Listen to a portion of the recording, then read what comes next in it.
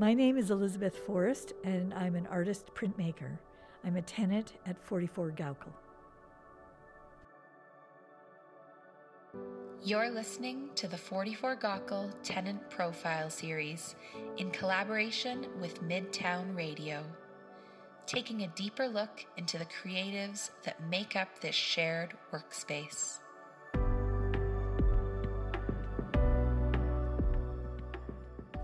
So, Elizabeth, why did you choose to rent a studio space at 44 Gaukel? Well, I moved to Waterloo 3 years ago, and at that time I bought a condo that was considerably larger than the condo that I had, the tiny little condo that I had in Toronto, and I thought I could have a studio there, but I quickly found out that it wasn't suitable. I get a lot of intense sun in one of the rooms. It gets very hot and bright. So I started looking around for a studio, and I checked out some other options around in the area, not too many. One was far away, one was completely full. And then someone told me about 44 Gaukel, and I had, in fact, it's almost a year ago that I first looked around. Tatiana showed me the building, and we looked through all the ground floor. We looked at a little studio upstairs, she mentioned.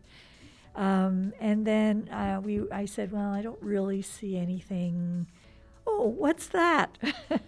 And it said lounge. And it turned out it was already rented, but if I was willing to hang in for a few months, it would be available. And when I saw this studio, I thought, this is it. It's just beautiful. Great light, good space, good proportions. I'm here. So you moved to Kitchener-Waterloo 3 years ago. What brought you to the area from Toronto? Well, mainly a partner, a man, and also because it was a lot less expensive to live here. It was really an impulse decision. I found this condo online, and it was just perfect. And as you know, the property values in Toronto were zooming up even then. I was able to get a larger place here, and it was really. I've moved around a lot, so, and I know it's close to Toronto, so if I need to see my friends and so on. This has turned out fantastic. I really like Waterloo and Kitchener. Wonderful. Yeah. Now let's talk a little bit about your trade. You're an artist and a printmaker. How long have you been doing that for? Well, about 2 weeks after I started the Ontario College of Art, I discovered printmaking and never looked back. And that's a long time ago, in the 70s. And I ended up specializing in printmaking through OCA and continued on. Eventually, I was teaching printmaking at OCA in the late 70s up to the mid 80s. And it really dates me, doesn't it? And then, it's just always been something I love doing. And I've gone through I've gone through all the media, studied and worked in all the media. In the 80s, I bought a litho press. I had my own litho studio. And then decided that I wanted to learn more about woodblock. Here I have all the litho studio stuff and go back to the most simple form of printmaking, which is woodblock printing. And ended up going to Japan in 1988 to learn more about traditional Japanese woodblock, which is called moku hanga. Hanga rhymes with manga, and moku means wood, and hanga means print. Wonderful. Yeah. And what sort of things do you draw inspiration from when you're creating these prints? I'm looking around your studio. I see people. I see nature. Is there anything in particular that you find you often gravitate towards? Well, I'm going through a stage right now where I'm much more interested in people, in the figure, as it's called formally in art. But before that, I went through a whole period of being really fascinated with, I would call it landscape, because often the picture would be looking right down at what I was looking at, like the rocks or whatever. So I'd say the people period has started about, basically with COVID. And I think that was because I wanted to keep myself company. And I started thinking a lot about the social impact of COVID on us. And in fact, although it might sound like a gloomy topic, most of my work right now is about the impact of COVID on daily life. And it's just little things, I mean, some of them, it's not a dramatic type of thing. I think people can look and see things they can identify with in the particular, Now, with the current collection you have, I know that you'll be doing an exhibition coming up in Toronto. Tell us a little bit more about that. Well, it's, I'm really going back home. It's not as much of a step up as it might seem. I actually joined this gallery that I'm going to be showing at. It's called Gerard Art Space in the East End, partly because it was in my neighborhood. And it meant that I kind of was developing a community, of artists. And I could drop in anytime. I could see a lot of openings. I could, it's quite a nice gallery to belong to. And by paying the regular membership, which wasn't that expensive, I could have a show every 18 months. So I've been doing this since 2015, and this will be my 4th exhibition there. The last one was in 2019, so obviously I missed my 18-month period. I'm catching up. It's been a long work period since 2019. I'm really looking forward to, doing this show. I've gotten so into the local scene, quite a bit, teaching here and member of Arts Pay and Button Factory and so on, that I'm starting to feel much more comfortable here. So I'm really not sure if I will continue belonging to that gallery. I think there's other things I could be doing here. So we'll see. Yeah. Yeah, well, that's exciting that you'll have a place to show off these artworks that have been, in progress for such a long time during the pandemic. So that's wonderful. Yeah.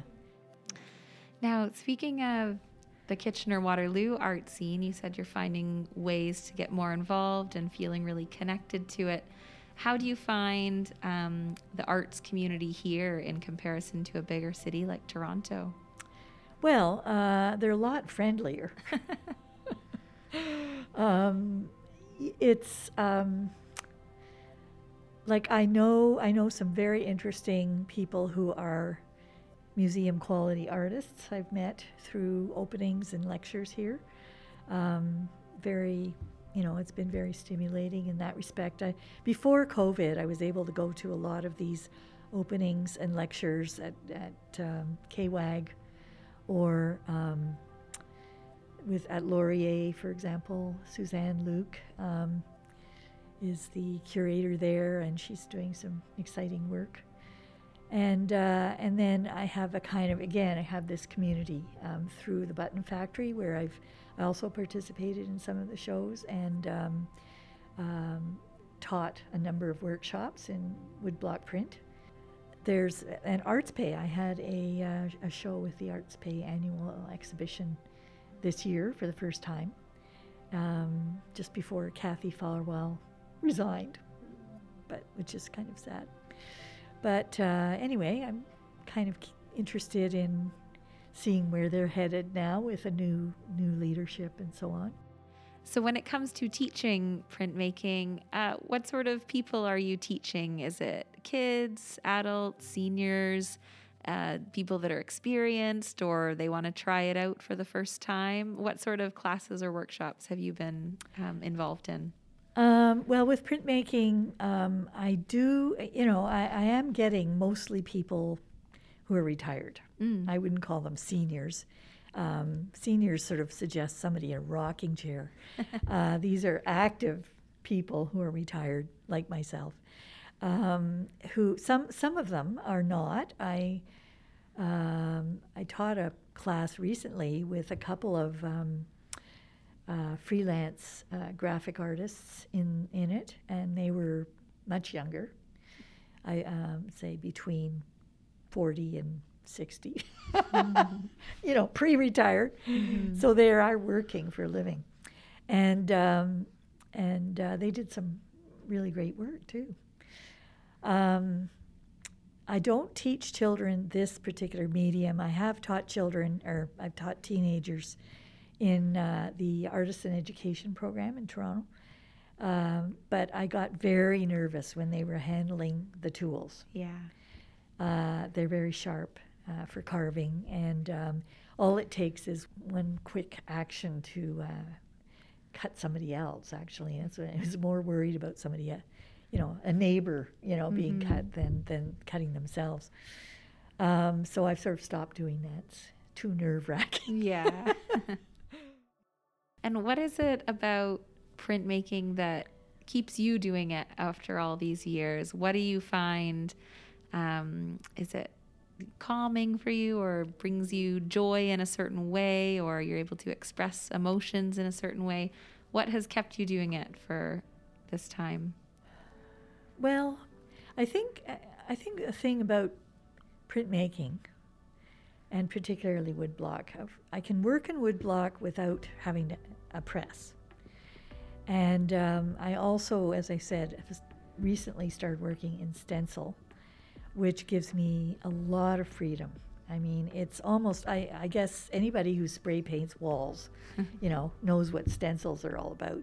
I don't use spray paint. I find it very, very bad for my health, but I use gouache with a stipple brush, and it's amazing what you can do. It's sort of borders on painting, except you're laying down these layers, So part of it is the fact that print offers such a range of possibilities of expression.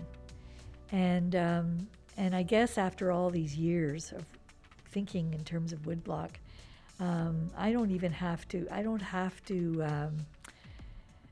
can imagine something easily. I can take a photograph, and a lot of my work is based on photographs, but I can take, a subtle range of tones and make them into graphic forms fairly easily, without, it just comes naturally now. But it's taken years of working in that medium to be able to do that. So I think I can experiment with imagery, but at the same time, I know what I'm doing technically, It's about time, I would say. So if people want to find out more about your work or your exhibition in Toronto, where can they look you up online? Well, my website's probably the best.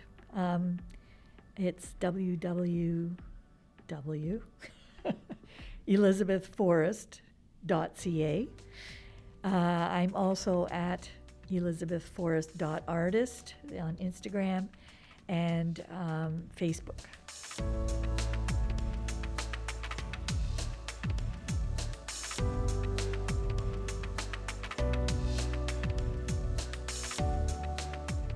You've been listening to the 44 Gaukel Tenant Profile Series in collaboration with Midtown Radio.